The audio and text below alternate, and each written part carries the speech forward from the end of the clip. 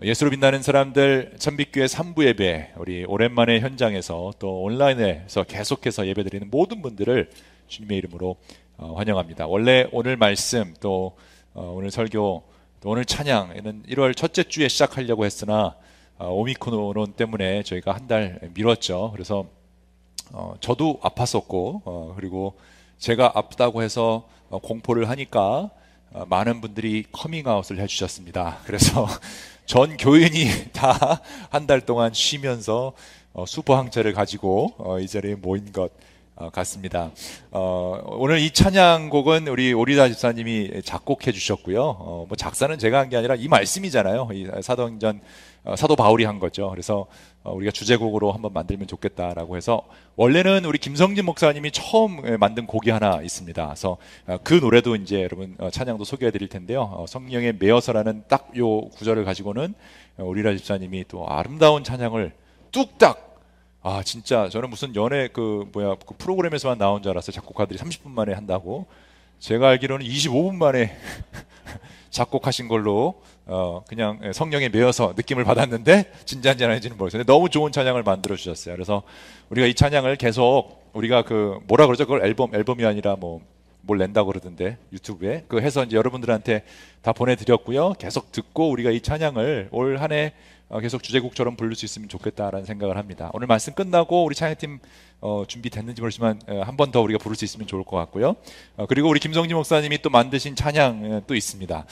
그래서 그 성령에 관한 찬양도 우리가 중간쯤에 갔을 때 우리가 이제 다음 주부터 에베소서 강해가 시작되는데요. 중간쯤에서 그 찬양을 또 딱 어울리는 찬양이기 때문에 같이 우리 새로운 찬양 이제 우리가 새 찬양을 만들고 같이 그 찬양을 하는 영광 돌리면 좋겠습니다. 2020년은 굉장히 힘든 한 해였습니다. 그 팬데믹 때문에 힘들기도 했지만 저는 개인적으로 굉장히 힘든 한 해였어요. 2019년도부터 굉장히 어려운 일들이 있었는데 갑자기 팬데믹까지 터지니까 엎친 데 덮친 격으로 뭐 말할 수 없는 그런 당황스러움이 있었습니다. 특히 모이기를 힘써하는 교회가 더 이상 모일 수 없는 그런 팬데믹, 아무도 경험해보지 못한 그런 일을 겪고 마스크를 쓰고 뭐 예방접종 맞고 뭐 이렇게 살다 보니까 벌써 1년이 훌쩍 지나가고요. 1년 뒤면 좀 나질라나 했더니 또 2년째도 똑같이 이런 일이 일어나고 이제 무슨 계속 변이가 나타나더니 오미크론 지금 무슨 또 무슨 변이가 나왔다 그러던데 무슨 스텔스 오미크론인가? 스텔스는 안 보이는 거 아닌가요? 원래 바이러스가 안 보이는데 왜 스텔스 오미크론이라는지 모르겠지만 뭐가 자꾸 나오니까 우리가 정신없이 그냥 갔죠. 그래서 포스트 코로나, 포스트 팬데믹을 준비하고 새로운 시대를 맞이하는 교회 모습을 준비하고 여러 가지 고민을 했지만 사실은 그걸 알 수 있는 사람, 답을 제시하는 사람 아무도 없었습니다. 누구도 경험해보지 못한 이 상황에서 만족할 만한 방향성을 제시하는 사람은 없었기 때문이죠. 그러는 가운데 2년이 지나가면서 새로운 그냥 코로나 뉴 노멀 시대를 준비해야 된다는 마음과 함께 과연 우리 교회가 참빛교회가 해야 할 일이 무엇일까, 2022년도에 하나님이 어떤 도전을 주실까 고민하다가 저한테 갑자기 기도 중에 주신 말씀이 2022년이니까 20장 22절을 한번 찾아보고 싶은 그런 마음을 주셨어요. 그래서 제가 20장 22절 뭐가 있을까라고 해서 찾다가 사도행전에서 이 말씀을 딱 찾았습니다. 보십시오. 이제 나는 성령에 매여서 예루살렘으로 가는 길입니다. 거기서 무슨 일이 내게 닥칠지 나는 모릅니다. 이 말씀이 굉장히 상징적인 게요. 지금 바울은 예루살렘에 가서 이제 마지막으로 사역의 마지막을 향해 달려가고 있는데 거기서 이제 잡혀서 로마 이제 황제 앞으로 가는 이제 그 사건이 일어나는데요. 사실 예루살렘은 굉장히 상징성이 있는 도시죠. 그냥 지금 현재 예루살렘을 의미하는 것이 아니라 새 도성 예루살렘, 새 예루살렘이 오신다. 그러니까 주님이 계신 어떻게 보면 하나님의 도시, 하나님 나라의 완성을 상징하는 단어가 예루살렘이기도 해요. 그러니까 우리가 성령에 매여, 예수 믿는 사람들이 성령에 매여 주님 오시는 그날 하나님 나라를 향해 달려가게 있는데 거기서 무슨 일이 닥칠지 아무도 가는 길에 무슨 일이 있을지는 모른다라는 거예요. 그러니까 저는 이 말씀이 우리의 신앙 여정을 너무나 명확하게 잘 보여주고 있다라고 생각합니다. 예수님을 믿는 사람들, 성령에 매여 가는 사람들이긴 하지만 우리가 내일 일을 알 수 없죠. 미래에 대해서 우리가 장담할 수가 없습니다. 성령님에 이끌어서 하루하루 산다라고는 얘기하지만 사실은 이 우리의 믿음과 내일의 확실성 사이에서 흔들릴 때가 종종 있죠. 우리는 우리의 궁극적인 미래, 예수 그리스도의 날 마지막 새 예루살렘이 내려오는 그날은 우리가 믿음으로 알고 있죠. 그러나 그때까지 가는 그 과정 속에서 어떤 일이 일어날지, 어떤 고통과 고난과 슬픈 일이, 어떤 도전이 일어날지는 아무도 모릅니다. 그러니까 불안한 게 어쩜 당연한 일입니다. 근데 신기한 건 뭐냐면요, 하나님이 우리가 과거의 일들에 대해서는 알 수 있겠지만 바꿀 수는 없죠. 근데 미래의 일에 대해서는 알 수는 없지만 바꿀 수 있게 만드셨다는 점이에요. 하나님이 우리에게 자유의지를 주셨는데 그 자유의지를 통해서 우리가 선택하는 것. 그러니까 하나님이 우리를 로봇처럼 조정하시지 않아요. 우리는 프로그램이 아니에요. AI가 아니죠. 프로그램에 의해서 조작되는 그런 비잉이 아니라 우리는 하나님의 형상을 입은 자유의지를 가진, 우리 마음대로 선택할 수 있는, 우리 앞에 놓여있는 수많은 선택권들, 길들이 있는데 우리가 어떻게 될지는 모르지만 하나님이 항상 함께 해준다는 믿음으로 그 길을 가는 거죠. 알 수는 없지만 정해져 있지는 않다라는 것을 우리가 알 수 있습니다. 그러니까 믿음이란 내일 일을 알지 못한 채 하나님의 음성을 듣고 나아가는 거죠. 그래서 믿음의 조상인 아브라함에게도 하신 말씀이 Go 이렇게 얘기하시죠. Go. 근데 어디로 가야 할지 알지 못하는 상태에서 갔다. 그것으로 의로움을 받게 됐다. 그게 믿음의 본 모습이 된 것이죠. 그러니까 여러분, 한국은 꼭 뭐 신년이 되면 사주팔자나 뭐 점부 이런 게 너무 유행처럼 하는데, 우리가 나의 미래 일들을 알기 위해 점을 치기보다는 그 어떤 선택에도 우리와 함께 해주시기로 약속하신 성령 하나님을 의지하는 게 당연히 그리스도인으로서 해야 할 모습이죠. 그래서 사도 바울의 고백처럼 앞으로 무슨 일이 일어날지는 우리가 모르지만 성령에 매여 하루하루를 살아가려는 노력을 할 때 과연 하나님이 어떻게 역사하실까, 이걸 좀 같이 기대해보자 라는 마음으로 이 성령에 매어라는 주제로 올 한 해 우리가 신앙생활을 하려고 합니다. 그리스도인의 신앙생활은 오직 성령에 매어 걸어가는 길입니다. 이 뜻은 하나님을 향한 신실한 삶을 살겠다는 뜻이고요. 그리고 하나님이 주신 이 삶, 나의 인생을 낭비하지 않겠다는 뜻이기도 합니다. 이것이 중요한 이유는 우리의 삶, 우리의 시간은 내 것이 아니에요. 여러분, 내 인생, 내가 주인이다라고 생각하는 건 정말 잘못된 것이죠. 왜냐하면 하나님이 우리에게 주셨죠. 하나님의 선물로 우리를 태어나게 하시고 만드시고 영생을 주신 분이 하나님이기 때문에 우리는 하나님의 것이죠. 그래서 이사야 선지자도 이렇게 기록해 놓았습니다. 야곱아, 너를 창조하신 여호와께서 지금 말씀하시느니라. 이스라엘아, 너를 지으신 이가 말씀하시느니라. 너는 두려워 말라. 내일 일을 두려워 말라. 미래 일을 두려워 말라. 너를 구속하였고 내가 너를 지명하여 불렀나니 뭐라고요? 너는 내 것이라. 너는 내 것이라. 이것만큼 위로되는 말씀 없죠. 하나님이 생각해보세요. 여러분, 꿈에 나타나서 You're mine 이렇게 얘기한다 그러면 이게 얼마나 힘이 되겠습니까? 아직 예수님을 믿지 못하는 분들에게는 이 말씀이 감동이 없을 수는 있어요.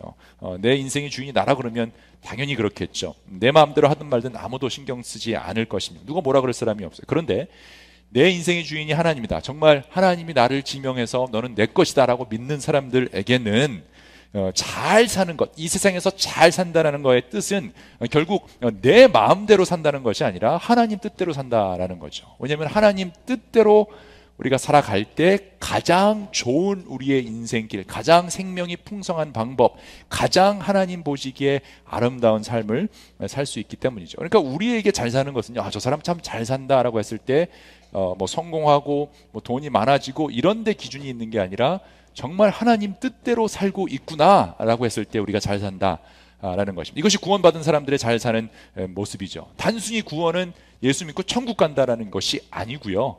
하나님 뜻대로 살려고 노력하다 보니 정말 잘 사는구나를 보여주는 삶이 구원의 삶입니다. 결국 그것은요, 죽지 못해 내가 산다 이런 한탄의 모습을 갖고 있는 사람들이 아니라 감사와 감동과 감탄이 넘쳐나는 삶, 이렇게 정리하고 싶어요. 예수를 왜 믿냐고 하면 우리는 예수 믿고 자유하기 위함인데요, 그 자유함 속에서는 감사와 감동과 감탄이 있기 때문이에요. 제가 이걸 삼감이라고 얘기했고, 어제 토요일 묵상에도 그렇게 설교를 했더니 어느 집사님이 저한테 카톡을 보내주셨어요. 목사님, 감 3개 사드릴게요. 이렇게 딱 하셔가지고 제가 설교를 듣고 있구나 알고 있었는데, 이 삼감이 매우 중요합니다. 특히 감이 참 없는 그리스도인들이 많아요. 감 없이 그냥 신앙생활을 하는 분들이 많은데, 그럴 때마다 이 감을 좀 지어지고 싶어요. 우리가 감사와 감동과 감탄이 있어야 제대로 잘 사는 것이다.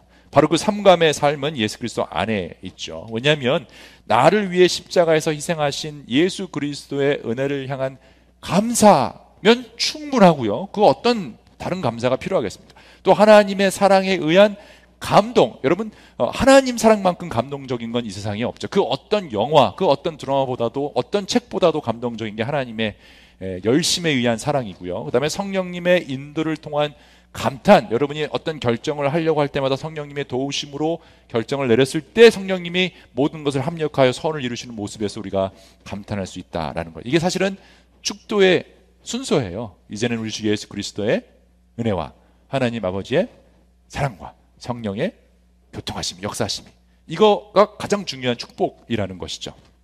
그래서 그 수천 년 동안 하나님의 사람들이 누렸던 감사와 감동, 감탄의 삶, 저는 여러분이 꼭 누리시기를 바랍니다.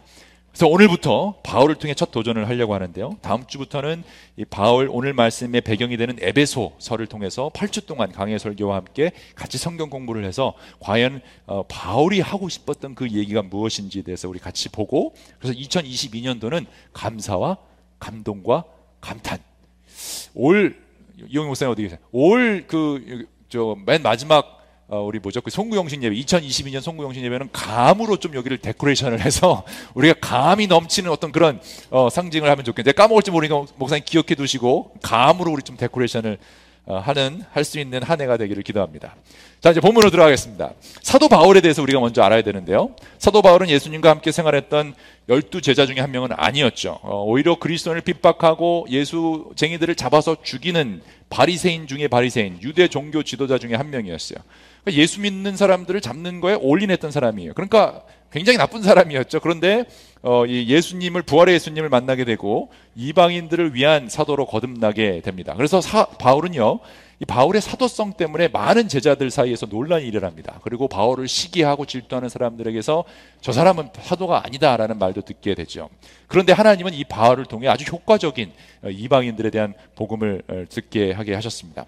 구약 성경에 정통했던 바울은 그 누구보다도 구약의 하나님과 신약의 예수님을 명확하게 연결하는 놀라운 신학적 글들을 남겼고요. 또한 성령 하나님에 대한 체계적인 이 글을 남긴 사람도 사도 바울입니다. 사실 따지고 보면 예수님의 그 12제자들보다도 훨씬 더 효과적으로 사역하고 또 많은 글을 남긴 사람이 바로 바울이죠. 이 신약 성경을 보면요, 가장 많은 분량을 기록한 사람은 누가입니다. 누가가 누가복음과 사도행전을 통해서 그 분량 면에서는 제일 많아요. 근데 편지 숫자 면에서 제일 많은 사람은 바울이죠. 근데 누가도 이방인이었고 바울은 이방인을 위한 사도였고, 결국 이 누가와 바울이 신학 거의 전체를 썼다라고 해도 과언이 아니죠. 특히 누가는요, 사도행전에서 초반부에 이 초대교회에 대해서 쓰다가 베드로에 대한 얘기를 먼저 쓰거든요. 근데 나중에 완전히 바울 얘기로만 도배를 합니다. 그러니까 베드로가, 예수님이 그런 말씀하셔, 너는 반석이다, 이 위에 교회를 세우겠다. 그러니까 반석의 역할이 베드로였다면 그 교회를 실질적으로 세웠던 사람들은 바울이었다라는 것입니다. 특히 이 바울의 사역을 누가는 굉장히 중요하게 여겼는데, 그 중에서도 이 에베소 교회를 개척하고 에베소에서 생활했던 그 모든 과정을 바울이 굉장히 애착이 가 있는 것처럼 보입니다. 누가의 기록에 의하면요, 바울은 2차 전도 여행 때 에베소 교회를 개척합니다. 그리고 3차 때 가서 한 2, 3년 사역을 하게 되는데요. 그 와중에 떠나면서 이제 디모데를 에베소 교회를 섬기도록 목회자로 세우고 떠납니다. 그리고 오늘 본문을 자세히 보면 바로 이 디모데에게 그 말을 하고, 또 에베소에 있는 장로들, 그러니까 그 당시 장로라고 용어가 장로도 불렀다가 또 목자라고도 불렀다가 감독으로도 불렀다가 그러거든요. 같은 다 텀인데 리더들을 호칭하는 텀입니다. 그 리더들을 만나서 작별 인사를 하는 내용이 오늘 말씀인데요. 그래서 이 부분을 더 자세히 하려면 오늘 밤에 가셔서 디모데 전후서를 읽으시면 바울이 에베소서를 향한 그 애정을 알 수 있고요. 또 에베소서를 읽으면 바울이 무슨 생각으로 이렇게 했는지를 알 수 있습니다. 마지막 작별 인사를 시작하는 부분이 17절부터 나옵니다. 바울이 밀레도에서 에베소서로 사람을 보내 교회 장로들을 불렀다. 장로들이 오니 바울이 그들에게 말하였다. 여러분은 내가 아시아에 발을 들여놓는 첫날부터 여러분과 함께 이 모든 시간을 어떻게 지내왔는지 잘 아십니다. 나는 겸손과 많은 눈물로 주님을 섬겼습니다. 그러는 가운데 나는 또 유대 사람들의 음모로 내게 덮친 온갖 시련을 겪었습니다. 바울은 쉽지 않은 삶을 살았어요. 인생이 쓰다는 건 우리가 다 알고 있지만 바울은 더 쓴맛을 많이 경험했죠. 바리새인들 중에 바리새인이었기 때문에 유대 사람들, 바리새인들이 갑자기 사도 바울이 예수님을 전하는 사도로 변했을 때 배신자 취급을 했고요. 그리고 얼마나 미워했는가 하면 바울을 죽이려고 암살단까지 조작합니다. 그래서 40명의 나중에 사도행전 후반부에 보면 40명의 사람들이 얼마나 바울을 미워했으면 바울을 죽이기 전까지는 먹지도 마시지도 않겠다라고 다짐하는 사람이 있었다라고 할 정도입니다. 근데 문제는 그런 바리새인들이나 유대교 종교 지도자들만 바울을 미워했던 것이 아니라 예수를 믿는다던 유대인들, 그러니까 초대교회는 대부분이 유대인들이 예수님을 먼저 믿었죠. 그 사람들이 어떤 마음이 있었냐면 예수님을 믿고 부활의 예수님을 만나긴 했는데 본인이 여태까지 해왔던 어떤 그런 전통들, 율법들이 있잖아요. 나는 할례를 받고 내가 이렇게 지켜왔는데 아니 저 이방인들이 그냥 예수님 믿고 성령 받아서 그냥 신앙생활을 한다는 건 있을 수 없다. 율법을 지켜야 된다라고 주장하는 사람들이 바울을 미워했습니다. 왜냐하면 바울은 성령은 그냥 내려오는 것이고 그 다음에 그리스도 예수 안에는 유대인이나 헬라인이나 뭐 유대인이나 이방인이나 남자나 여자나 종이나 자유나 할 것 없이 다 똑같다라고 얘기하니까 그 사람들은 바울을 미워했죠. 그러니까 바울은 여러 가지로 그 사람들한테 공격을 당했는데 뭐 사도가 아니다, 말을 못한다, 글은 좀 쓰는데 설교를 못한다, 뭐 별의별 공격을 다 당했던 사람이 바울입니다. 그럴 때마다 바울은 겸손과 눈물로 주님을 섬겼다라고 고백하고 있습니다. 목회가 어렵습니다. 저도 2004년부터 목회를 시작했습니다. 그러니까 지금 돌아보면 이제 18년 정도를 목회를 해보니까 정말 눈물 없이는 할 수 없는 게 목회입니다. 여러 슬픈 일들을 당한 성도님들과 함께 우는 것도 안타까운 눈물이었지만 그것보다 더 힘들었던 거는 이 억울하고 황당한 일들 때문에 흘리는 눈물들, 모함이나 무슨 여러 가지 하여튼 복잡한 일들로 눈물 날 일이 많이 있었습니다. 그런데 가만히 돌아보면 그 눈물들이 참 저를 겸손하게 만드는 것 같아요. 그래서 어떤 면에서 그 눈물이 없으면 우리는 굉장히 교만해진다는 느낌이 듭니다. 그래서 겸손한 사람들의 특징이 보면 눈물이 많은 사람들이 대부분 많죠. 교만한 사람들 중에 눈물을 흘리는 사람은 저는 본 적이 없습니다. 그 눈물 자체가 교만한 사람들에게는 약함의 상징이기 때문이죠. 그런데 눈물 자체가 지금 삶을 돌아보면 이 감사와 감동과 감탄의 삶의 윤활유 같은 그런 역할을 하지 않았나. 바울의 눈물 어린 고생에 대해서 이 고린도 후서 11장을 보면 더 자세히 나와 있는데요. 여러분 삶을 살다 보면 신앙생활을 하다 보면 눈물 날 일들이 종종 있죠. 그 일들을 기록해 두세요. 바울은 고린도후서 11장에 기록해 두었는데 내가 몇 대를 맞았고 뭐 얼마나 됐고 뭐 강도를 당했고 정말 힘든 일들이 있었다는 것을 다 기록해 놓았는데 그게 중요한 이유가 그 기록 때문에 그 눈물들 때문에 오늘날 여러분을 하나님이 만들어 가신다라는 사실입니다. 그래서 여러분 영성일기에 여러분 일기 좀 쓰셔야 되는데요. 뭐 물론 저도 매일 쓰는 건 아니에요. 근데 어떤 이벤트가 있을 때마다 저는 기록해 두는데 왜냐하면 제 기억을 이제는 믿을 수가 없어요. 제 아내도 정말 기억 잘하는 여인이었는데 어느 순간부터 기억을 잘 못하고 틀리는 거예요. 그래서 제가 아싸 이제 내가 이겼다 이렇게 얘기를 했는데 가만히 생각해 보니까 되게 슬픈 일이더라고요. 우리는 우리 기억을 믿을 수가 없죠. 하나님이 어떻게 역사하시는 그 과정들을 여러분 기록해둘 필요가 있다. 그래서 나중에 보면 깜짝깜짝 놀랄 때가 있어요. 저는 꿈 꾸면 기록해두고 뭐 여러 가지 기록해두는데요. 기억에 전혀 없었던 것들이 글로 남아 있으니까 다시 돌아옵니다. 그러니까 여러분 그런 고생했던 것, 눈물을 다 기록해두는 게 굉장히 중요합니다. 왜냐하면 하나님이 그걸 통해서 어떻게 여러분의 삶을 감동과 감사와 감탄의 길로 인도하실지 모르기 때문이에요. 자, 그렇다면 바울은 무슨 이유 때문에 겸손과 눈물로 주님을 섬겼다라고 고백했을까요? 20절에서 이렇게 얘기합니다. 나는 또한 유익한 것이면 빼놓지 않고 여러분에게 전하고 공중 앞에서나 각 집에서 여러분을 가르쳤습니다. 뭘 전하고 뭘 가르쳤는가? 회개하고 하나님께로 돌아올 것과 예수를 믿을 것을 증언했다라고 되어 있어요. 바울이 평생 했던 일은 회개해서 하나님께로 돌아오는 그 일이었습니다. 복음을 선포하고 증거한 것이죠. 바울의 인생 목표는 그거 하나였습니다. 사실 바울은요 예수님 만나기 전에도 목표가 그거였어요.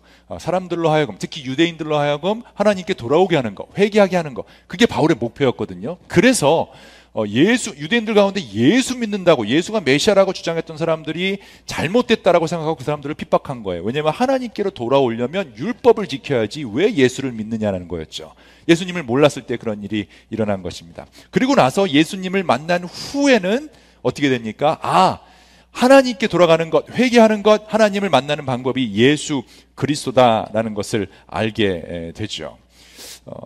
그래서 평생 했던 일은 회개하고 하나님께 돌아오는 것을 전하고 가르치는 것이었는데 잘못된 열정과 기준과 교만함 때문에 하나님께서 예수 그리스도로 나타난 것을 바울이 보지 못했다라는 것이에요. 그렇게 예수님을 따르는 그리스도인들을 처단하려고 했다라는 점. 그러나 바울이 예수님을 만난 후에는 이제 반대로 되게 되죠. 그 사건이 바로 성령에 매여서 살아가는 삶이다라고 바울이 증거를 하면서 22절에 이렇게 얘기합니다. 보십시오. 이제 나는 성령에 매여서 예루살렘으로 가는 길입니다. 무슨 일이 나에게 닥칠지 나는 모릅니다. 다만 아는 것은 성령이 내게 일러주시는 것뿐인데 어느 도시에든지 투옥과 환란이 나를 기다리고 있다. 바울은 가는 도시마다 사실은 공격당했었어요. 그래서 바울은 예루살렘으로 가도 내가 환영받지 못한다는 사실을 알고 있었고, 그럼에도 불구하고 나는 복음을 전해야 된다는 사실도 알고 있었죠. 그래서 이렇게 고백하죠. 그러나 이런 게 있지만 그럼에도 불구하고 내가 나의 달려갈 길을 다 달리고 주 예수께 받은 사명 곧 하나님의 은혜의 복음을 증언하는 일을 다 하기만 하면 나는 내 목숨이 조금도 아깝지 않다. 조금도. 여러분은 어떠십니까? 여러분 삶에 있어서, 여러분 일에 있어서 정말 내 목숨이 조금도 아깝지 않다라고 여길 만한 그런 일들이 있으십니까? 여러분의 소명이 있으십니까? 무엇입니까? 정말 내가 올인 할 수 있는, 내 평생을 투자할 수 있는 그 일이 무엇입니까? 목숨이 조금도 아깝지 않다고 여기는 일들, 내 평생을 다 바쳐도 괜찮은 그 일, 감사와 감동과 감탄의 그 일이 있으십니까? 지금 하고 계십니까? 비즈니스를 잘해서 돈을 많이 버는 것이 나의 소명일까요? 그런데 도대체 그러면 얼마를 벌어야 충분한 감사와 감동과 감탄이 나올까요? 집을 많이 사서 부를 늘리는 일, 이것이 우리에게 감동과 감탄을 줄까요? 그럼 도대체 몇 채가 내 소유가 되어야 스스로 감탄할 수 있을까요? 애플이나 아마존 같은 기업을 만들어서 후대에 내 이름을 남기는 일, 아니면 유명인이 되어서 대중의 인기를 먹고 사는 일들, 그것이 감사와 감동과 감탄을 불러일으키는 일일까요? 뭐 그렇게까지 목사님 큰 꿈은 없습니다. 나는 그냥 소소하게 행복한 배우자와 토끼 같은 자녀들, 여행 다니면서 맛있는 거 먹는 거, 그게 꿈입니다 하시는 분도 있죠. 네, 물론 이런 꿈들이 나쁘다는 것이 아니에요. 그런데 과연 이런 목표들이 우리에게 진정한 감사와 감동과 감탄을 가져주냐는 거예요. 여러분 정말 솔직히 생각해 봅시다. 언제 마지막으로 여러분 배우자를 바라보면서 감탄하셨습니까? 언제 마지막으로 아내된 이 여러분 남편을 바라보면서 와, 몸 좋은데? 이렇게 하신 분들 언제 마지막에? 제가 요즘 매일 운동하거든요. 그러면 샤워하기 전에 일부러 제가 우통 벗고 와내 앞에서 알짱알짱 거리는데 감탄을 안 해요. 거울 보면 나는 감탄하는데 언제 마지막으로 남편 된 분들은 아내를 바라보시면서 우와 감탄하십니까? 언제 마지막으로 그랬어요? 토끼 같은 자녀들이요? 제 막내가 토끼띠인데요, 토끼가 가장 사나운 짐승 중에 하나라 그러더라고요. 여러분 언제 감탄이요? 얼마나 집에서 감탄을 안 해주면, 제가 그런 얘기를 들었어요. 집에서 아내들이 남편에 대한 감탄을 안 해주기 때문에 남자들이 밖에서 골프 친다는 거예요. 제가 골프를 비하하는 건 절대 아니에요. 왜 그런가 그 글을 읽어봤더니 골프장에 가면 누구나 나이스샷 사장님 이런다는 거예요. 감탄이 터진다는 거예요. 잘 치던 못 치던 그 감탄이 그리워서 골프 친다는 거예요. 저는 골프를 안 치니까 모르는데 테니스도 비슷한 것 같아요. 제가 놀랐던 게요, 저는 하이스쿨 때 테니스 팀에 있어서 주로 이제 미국 사람들이랑 테니스를 쳤죠. 근데 뭐 굿샷 뭐 이 정도만 하지 남발하지는 않는데, 한국 분들이랑 테니스 칠 때는 정말 이상한 게, 분명 내가 봤을 때 나이스샷이 아니에요. 태 끝에 맞아서 럭키샷인데 나이스샷 이렇게 얘기하는 걸 통해서 저는 어떻게 해야 될지, 진리를 말해야 되는 목사로서 어떻게 될지 모를 때가 많이 있습니다. 집에서 감탄을 안 해주니까 밖에서 감탄을 쫓아다니는 거죠. 근데 여러분 정말 목숨이 아깝지 않은 그런 일, 감사와 감동과 감탄이 넘치는 그런 일, 여러분 우리는 그런 일을 하기 위해 이 땅에 태어났는데 과연 내가 그 삶을 살고 있느냐는 거예요. 아직 그런 목표를 찾지 못했다면, 아니면 너무 바쁘게 살다 보니 생각조차 못했다면, 여러분 우리가 성령에 매여서 가야 할 그 길, 목숨이 아깝지 않은 그 일은 바로 하나님의 은혜의 복음을 증언하는 일이에요. 그래도 복음 전파고, 그래서 복음 전파, 우리가 복음을 먼저 공부한 이유는 바로 거기에 있어요. 복음을 증언하는 일은 누구에게나 동일하게 주어진 사명이라는 거예요. 왜냐하면 최고의 감사는 나를 위해 죽으신 예수님의 은혜잖아요. 그리고 최고의 감동은 태초부터 지금까지 나를 인도해 주시고 열심으로 만들어 가시는 하나님의 사랑이고요. 최고의 감탄은 나 같은 죄인까지도 하나님 나라의 일에 사용해 주시는 성령님의 인도하심이라는 거예요. 오직 성령에 매여 살아가는 삶 속에서만 참된 감사와 감동과 감탄이 있다는 거예요. 여러분 놀랍지 않으십니까? 나 같은 죄인 살리신 그 은혜 놀라워. 그 찬양 아시죠? Amazing Grace. 나 같은 죄인 살리신 그 노래 자체가요, 이 감사와 감동과 감탄을 다 포함하고 있어요. 나를 살려주신 것뿐만 아니라 나를 통해 다른 사람도 살리려는 하나님의 계획에 여러분이 초대받았다라는 거. 그래서 여러분 때문에 숨 쉬고 살 수 있는 사람이 있다라는 거. 이게 얼마나 감동적이고 감탄적인 거죠. 사람 살리는 것만큼 여러분 감동적이고 감탄스러운 거 없고요. 그 살림을 받은 사람은 그것만큼 감사할 일이 없다라는 것이에요. 제 삶을 돌아봐도 감탄의 연속이었어요. 예수님 믿고 성령에 매여 지금까지 살아온 삶을 돌아보면 이 성령님의 인도하심에 저는 감탄하지 않을 수 없어요. 확인되지는 않았지만 독립군의 후예로 제가 태어났어요. 제가 늘 말씀드리죠. 확인은 안 됐어요. 할머니 할아버지 독립군의 후예래요. 믿는 집안 4대째 집안에서 태어났어요. 한국 땅에서 태어나서 한국말 하게 하시고 13살에 미국 오게 하셔서 영어 하게 하시고, 그래서 예수님 14살에 만나서 18살에 목회자로 부르심을 받고 25살에 결혼하고 26살부터 신학생으로 전도생활 시작해서 30살에 목사 안수 받고 목사 안수 받은 바로 그 다음날 첫 사역을 고아 사역을 하게 돼서 그 뒤에 4년 뒤에는 같은 뜻을 품은 집사님들끼리 모여서 고아 사역하는 단체 야나 미니스라는 것을 만들고 14년 동안 가족이 없는 아이들에게 가족이 되어주는 그 놀라운 사역을 감당하게 하셨어요. 그리고 35살에 참빛교회에 영어 목회자로 와서, 저는 한국 목회를 단 한 번도 해본 적 없어요. 영어 목회만 했어요. 영어 설교만 했고. 지금 좀 한국말 잘하잖아요. 예전에 못했어요.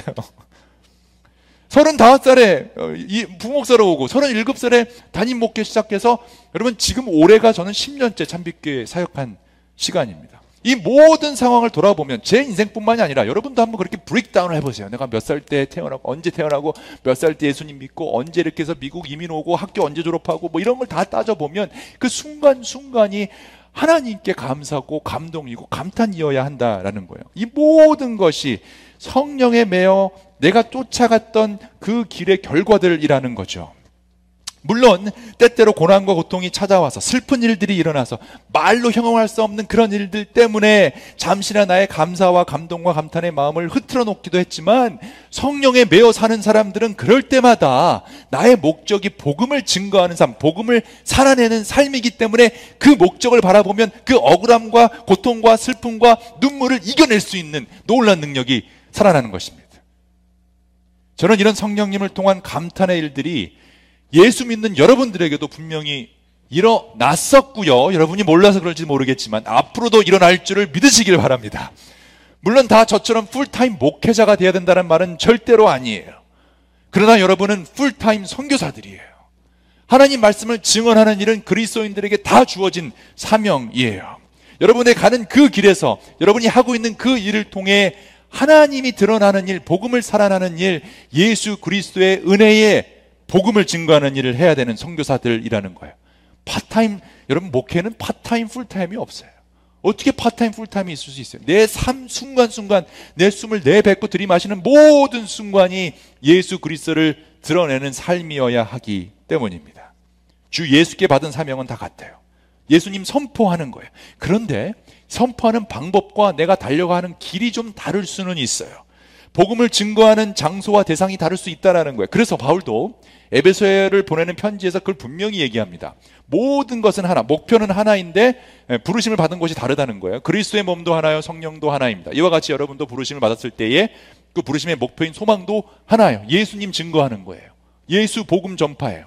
그러나 하나님께서는 우리 각 사람에게 그리스도께서 나누어 주시는 선물의 분량을 따라서 다른 달란트를 주셨다는 거. 어떤 사람은 5달란트, 3달란트, 2달란트, 1달란트 다 다른 달란트를 주었다라는 거예요. 그분이 어떤 사람은 사도로, 어떤 사람은 예언자로, 어떤 사람은 복음 전도자로, 어떤 사람은 목사와 교사로 삼으시고, 어떤 사람은 비즈니스맨으로, 어떤 사람은 의사로, 어떤 사람은 교사로, 교수로, 변호사로, 법조인으로, 간호사로, 가정주부로, 여러 가지 과학자로, 직장인으로, 사업가로 다 부르셨다라는 거예요. 예수 그리스도의 은혜와 감사와 하나님 아버지의 사랑의 감동은 다 같아요. 그 결과 복음을 증언하는 목적도 같은데 성령님이 인도하시는 방법은 다 다르다는 거예요. 여기에 굉장한 감탄이 있어요. 우리의 목적은 하나인데 방법이 다 다른데 성령님이 각자 다른 방법으로 역사하신다. 이 다양성에서 오는 감탄이 굉장하다라는 거예요. 그래서 신비로운 감탄들이 일어나는데, 와, 하나님이, 성령님이 이렇게도 역사하시는구나, 이런 감탄이 있을 수 있고요. 이런 사람도 들어 사용하시는구나, 어떻게 이렇게 역사하실까라는 감탄이 모여서 하나님께 큰 영광이 되는 것입니다. 여러분, 우리가 믿는 하나님은 훨씬 크신 분이잖아요. 상상할 수 없는 방법. 그러니까 우리가 너무 narrow한 마인드로 하나님의 역사하심은 이거야, 내가 이렇게 경험했기 때문에 이럴 때만 하나님이 역사하셔, 이게 절대 아니라는 거예요. 하나님은, 성령님이 역사하시고 싶은 방법대로, 역사하시고 싶은 사람들대로, 성령님 마음대로 역사하신다라는 거예요. 각자 다른 삶을 살고 다른 생각을 가지고 다른 탤런트가 있고 다른 모습이 있다 해도 같은 성령에 매여 같은 목적으로 가다 보면 놀라운 감탄의 일들이 일어나는데, 그 감탄의 일들이 모여서 하나님께 영광을 드리는 모습이 바로 이 주일 예배, 교회예요. 그러니까 이번 주에 여러분 어떤 감탄이 있으셨습니까? 어떤 감탄을 성령님이 어떻게 이 집안에 역사하십니까? 토끼 같은 그 자녀를 위해서, 또 원숭이 같은 그 자녀를 위해서, 저희 집 원숭이띠도 있고 토끼띠도 있고 개띠도 있어요. 뭐 원숭이, 개, 토끼, 아주 그냥 집안이 난리도 아니에요. 돌아다니면 이런 일을 통해서 어떻게 역사하시는지를 나누고 하나님께 영광 돌리는 곳이 교회 공동체라는 거죠. 그러니까 예수 믿는 사업가들을 통해 나와야 할 감탄이 있고요, 예수 믿는 예술가를 통해 나와야 할 감탄이 있고, 예수 믿는 교사와 교수들을 통해 나와야 할 감탄들이 다 있다라는 거예요. 감탄의 모양은 다 다를 수 있지만 같은 성령님이기 때문에 그 감탄의 이야기를 들었을 때 우리는 또 감동하는 거예요. 그게 간증이에요. 그게 간증이에요. 여러분, 내가 예수 믿는 사람이라면 성령에 매여서 내가 가야 할 길이 어디인지, 그 어떤 성령의 감탄을 기대해야 하는지 우리가 고민해야 합니다. 왜냐하면 오직 성령에 매여 살아가는 삶 속에서만 진정한 감사와 감동과 감탄이 있기 때문이에요. 그래서 그 길이 도대체 무엇인지를 모르는 분이 있다면, 어떤 길을, 내 인생의 방향성, 내가 앞으로 뭘 하면서 어떻게 예수님을 증거할 것인가, 어떤 감탄을 만들어낼 것인가를 고민하고 있는 분들이 계시다면, 그래서 뭘 해야 될지 모르는 분이 계시다면, 여러분 먼저 걸으세요. 우리 육과 영은 하나로 연결되어 있어요. 걸으면서 기도하세요. 그냥 가만히 기도하면 잠들잖아요. 여러분 다 자기 전에 다 잠들잖아요. 걸으면서 기도해 보세요. 그래서 우리가 지금 올해 도전하려고 하는 것은 성령에 매여서 우리가 가자는 거잖아요. 우리의 경주를 달려야 되는데, 정말 인생의 반환점이 필요하신 분들은 5월에 저랑 같이 스페인의 산티아고를 가셔야 합니다. 산티아고니까 약간 산티가 나는데 산티아고에 가서 2주 동안, 원래는 40일 걷는 거라 4주를 뭐 걸어야 된다고 그러더라고. 근데 시간이 너무 오래 걸리니까 2주 하고, 괜찮으면 내년에 또 마지막 2주를 또 하려고 그래요. 그래서 만약에 괜찮다 그러면 매년 우리가 5월에 산티아고를 보내려고 그래요. 우리 교인들이 좀 다 가서 걸으면서, 하루에 10시간씩 걷나요? 뭐 이렇다 그러는데, 좀 걸으면서 정말 하나님께 집중하고 성령에 매여서 그 인생을 간다는 것이 무엇인지를 경험하면 좋겠다는 생각을 합니다. 2주라는 시간이 너무 길면 우리가 4박 5일 정도, 3박 4일 정도 아리조나에 있는 그 인디안 보호구역에 선교 탐방도 가려고 해요. 그 자리를 걸으면서도 좀 여러분 기도하고 생각할 수 있으면 좋겠어요. 그 시간도 안 된다 그러면 우리가 일주일 동안 도미니카 아니면 IT 상황 봐서 그쪽으로도 계속 우리가 나가려고 그래요. 그러니까 일단 우리가 좀 걸어 나가야 돼요. 그랬을 때 하나님이 우리의 인생의 방향성을 또 보여줄 수 있는 기회가 나오기 때문이죠. 올 한 해는 정말 내가 성령에 매여 가야 할 그 길이 무엇인지를 고민하고, 하나님의 은혜의 복음을 증거하기 위해 나를 어떻게 사용하실지에 대한 기대, 또 기도할 수 있으면 좋겠어요. 그래서 우리 이 가운데서도 정말 우리 선교사님 임명이 일어나야 되고요, 선교사 파송도 일어나야 되고, 정말 그냥 우리 사업가들, 또 직장인들, 여기 계신 모든 분들이 사실은 선교사로 파송받는 그런 모습이 일어나면 얼마나 좋을까. 그래서 감사와 감동과 감탄이 넘쳐나는 삶을 우리가 다 살면 어떨까 기대해 봅니다. 말씀을 마치겠습니다. 사랑하는 여러분, 저는 시간이 너무 아까워요.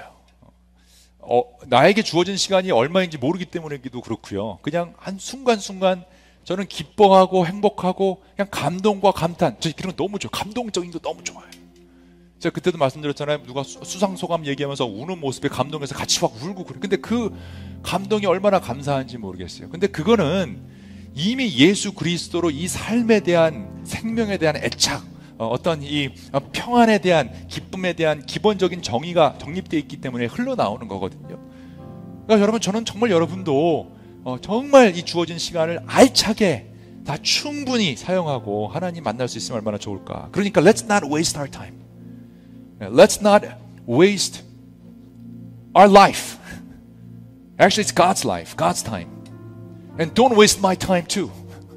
저는 다른 걸로 신경 쓰고 싶지 않아요. 오직 예수 그리스도의 복음을 증거하는 일, 더 많은 사람들이 살아나는 일, 소외되고 가난하고 부모가 없는 아이들, 또 도움이 필요한 그 약자들을 돕는 그런 일, 그 일 하기도 바빠 죽겠는데 다른 일로 시간 보내고 에너지 낭비하고 싶지 않아요. Let's not waste our time. 가장 큰 죄악은 게으름 같아요. 달란트의 비유에서도 보면요, 5달란트, 3달란트, 2달란트 받잖아요. 그리고 한 달란트 받은 그 종한테 예수님 그 주인이 뭐라 그러냐면 이 악하고 게으른 종아 이렇게 얘기해요. 그죠? 악하고 게으른 종아. 악한 게 게으른 거고 게으른 게 악한 거예요. 우리가 싸워야 할 선한 싸움과 달려야 할 경주가 있는데 아무것도 하지 않고 시간을 낭비하는 것, 이거 정말 악한 것입니다. 선한 싸움의 종목이 다를 수 있어요. 경주의 길이가 다를 수 있어요. 누구는 100m, 누구는 뭐 1km, 누구는 마라톤, 그 종류가 좀 다를 수 있어요. 근데 평생 싸우고 달려가야 할 경주가 분명히 우리에게 주어졌다는 거예요. 그러니까 지금 아무것도 안 하면서 주님 돌아오시는 그날을 기다리고, 주님 오셨을 때 보십시오, 주님 주신 달란트 잘 묻었다가 이거 잃어버리면 안 될 것 같아서 그대로 드립니다 라고 하면 악하고 게으른 종아라는 말을 듣는다는 거예요. 우리가 마지막 때 하나님부터 들을 칭찬은 악하고 게으른 종아가 아니라요, 잘했다, 착하고 충성된 종아. 내가 작은 일에 충성했으니 이제 많은 일을 내게 맡기겠다. 이게 무슨 뜻이에요? 지금 우리가 이 땅에서 하는 이 일은 작은 일이에요. 우리가 죽고 부활한 후에 하나님 나라에서 해야 할 일이 더 있다라는 거죠. 그리고 주인과 함께 기쁨에 누려라라는 그 말을 듣기 위해서는 우리가 성령에 매여 오늘도 달려가야 된다라는 거죠. 그러니까 let's not waste our time. 아직도 예수님을 혹 못 믿는 분이 이 가운데 계신다면, 온라인을 통해서도 오늘 예수님에 대한 얘기를 처음 듣는 분이 혹 계시다면, 여러분도 don't waste your time either. 예수 그리스도가 여러분의 감사, 감동, 감탄이 아니라면 여러분 딴 데서 찾으셔야죠. 그렇지 않아요? Don't waste your time either. 근데 참 안타깝기는 해요. 오죽 다른 곳에서 못 찾았기 때문에 이곳에 온 것인데, 그렇죠? 그리고 저도 다른 곳에는 소망이 없어요. 세상에 소망이 없어요. 세상의 감탄, 세상의 감동, 세상의 감사는 temporary, 잠깐 흉내만 내는 거예요. 진정한 감사와 감동과 감탄은 예수 그리스도의 안에 있기 때문에 여러분 예수님 꼭 믿으셨으면 좋겠어요. 예수님 꼭 만나셨으면 좋겠어요. 왜냐하면 최고의 감사는 나를 위해 죽으신, 십자가에 달리신 예수 그리스도의 은혜이고요, 최고의 감동은 나를 향한 하나님의 그 사랑의 열심. 여러분, 하나님이 여러분을 향해 열심을 낸다라는 사실 믿고 계십니까? 오늘도 어떻게 하면 여러분이 정말 감사와 감동과 감탄의 삶을 살 수 있을까 인도해 주시고 투자하시는 그 하나님의 사랑의 열심, 최고의 감탄은 나를 인도하시는 성령의 역사이기 때문이에요. 오직 성령에 매여 살아가는 그 삶만 감사와 감동과 감탄이 있다라는 사실. 우리 가야 할 그 길, 뛰어야 할 그 경주, 싸워야 할 싸움을 여러분 담대히 우리 찾아갑시다. 근데 물론 그 길은 쉽지는 않을 것입니다. 사탄 마귀가 여러분을 반대하고 모욕하고 저주하는 사람들을 통해 여러분의 경주를 막아서는데, 그 길을 막는 게 아니라 여러분의 마음을 흐트러 놓을 거예요. 그러니까 어떻게 할 수 있냐면 자꾸 내 마음에 감사가 없어지는 일, 자꾸 내 마음에 감동이 없어지는 일, 감탄이 없어지는 일을 조심하셔야 돼요. 그러니까 스스로, 여러분 때로는 우리가 말을 하면 마음이 움직이거든요. 그러니까 제발 아내되니 여러분 남편을 바라보시면서 배를 바라보지 말고 조금이라도 있는 그 가슴 근육을 바라봐 주세요. 그리고 감탄을 자아주시고, 남편분들도 아내를 바라보시면서 감탄, 음식 얼마나 정말 감탄, 그 다음날 똑같은 거 또 나와도 또 나왔다 감탄. 3일 연속 나오면 와 신실하구나 이렇게 감탄할 수 있는, 어떻게 해서든지 복음을 통한 감사와 감동과 감탄을 빼앗아 가려고 노력하는 그 사탄 마귀를 향해 여러분 기억하십시오. You talk, me go. 넌 떠들어라, 나는 간다.